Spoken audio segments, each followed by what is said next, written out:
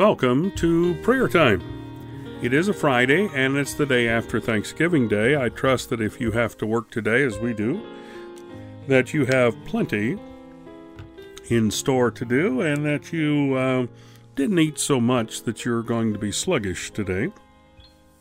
I realize that most of us, in fact, 90%, 80%, I don't know what the percentage is, but a huge percentage of folks, if they have the opportunity, eat too much on Thanksgiving Day.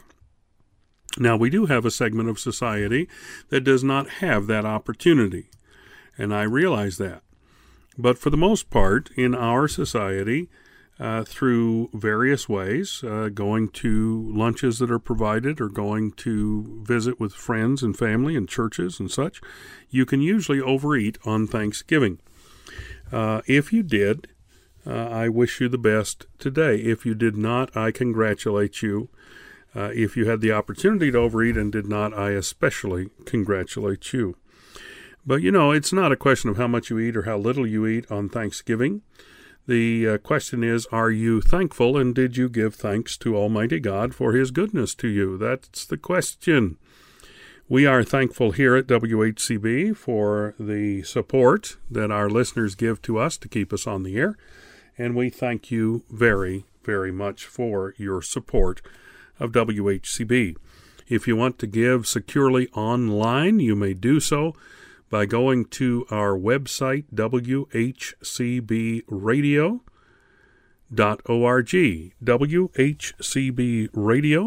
whcbradio.org, okay? All right, thank you. We're in Proverbs chapter 13 and verse 13. This is a contrast between obeying and refusing to obey God's word. Proverbs 13:13, whoso despiseth the word shall be destroyed, but he that feareth the commandment shall be rewarded. Our response to the Word of God and to words in general is directly determined by what we think about the person who has spoken the words. If it's a command and we are in the army, for example, or the military, and it's our commander speaking, then we follow those words and we do what we're told.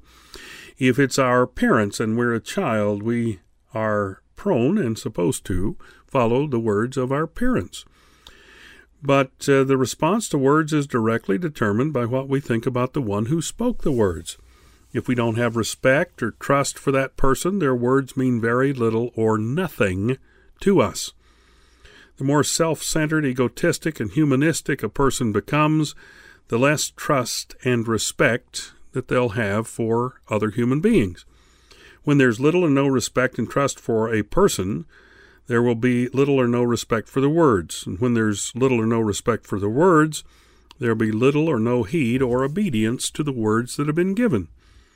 Those who believe the truths about God in the Bible will have a high regard, a high respect for God, and they will have trust in the words spoken by God.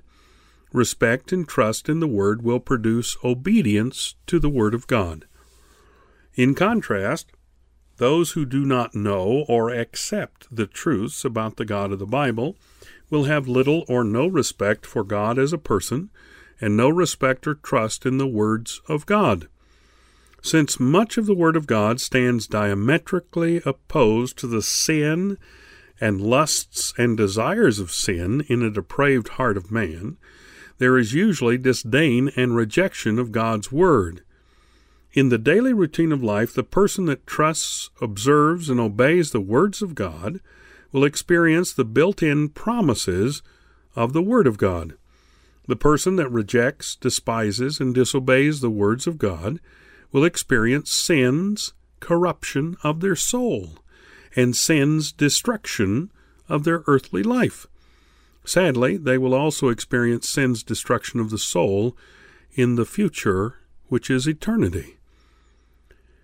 We need to be praying that the Holy Spirit of God will awaken our hearts to truth and strengthen our souls to obey God's Word.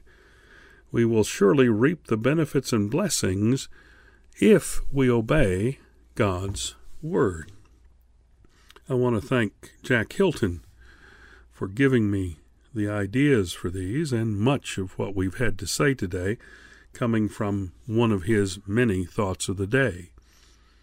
Whoso despiseth the word shall be destroyed, but he that feareth the commandment shall be rewarded. How important is it to do what God tells us to do? And then there's Proverbs 13:14. The law of the wise is a fountain of life to depart from the snares of death. The word law here has a general meaning of wise instruction.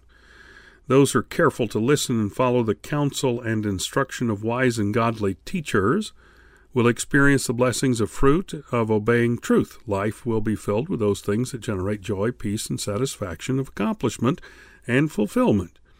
Understanding and obeying the counsel and instruction of the spiritually wise will provide protection from the wicked devices of Satan and this world system. It will also protect and guard against the allurements, the snares, the entrapments of flesh and sin.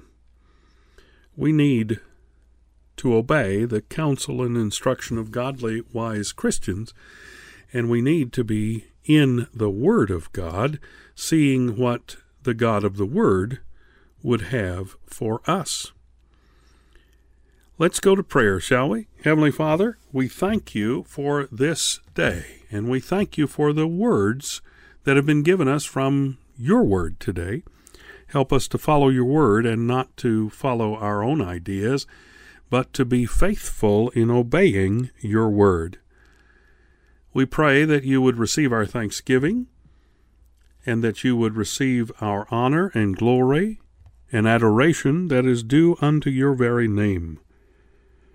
We thank you for the grace and the mercy and the peace and the blessings, the salvation that you've given us through Jesus Christ. And today we would ask you to guide us.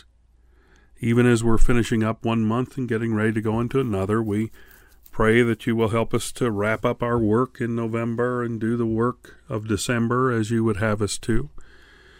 But Lord, before we get into months, let's get into this day and ask you to guide us this day. And thank you for that guidance.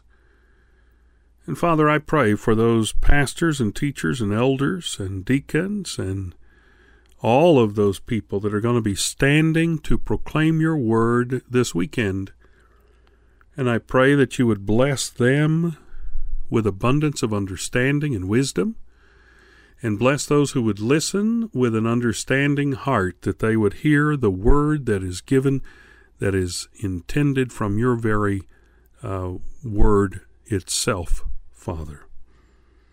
Now we ask that you would use WHCB in the lives of these who listen, and that your word would go forth here and be useful, we pray. And we thank you for your provision, asking you to make it available to everyone that we've been praying with and for the work of WHCB as well. And we thank you, Father. In Jesus' name, amen.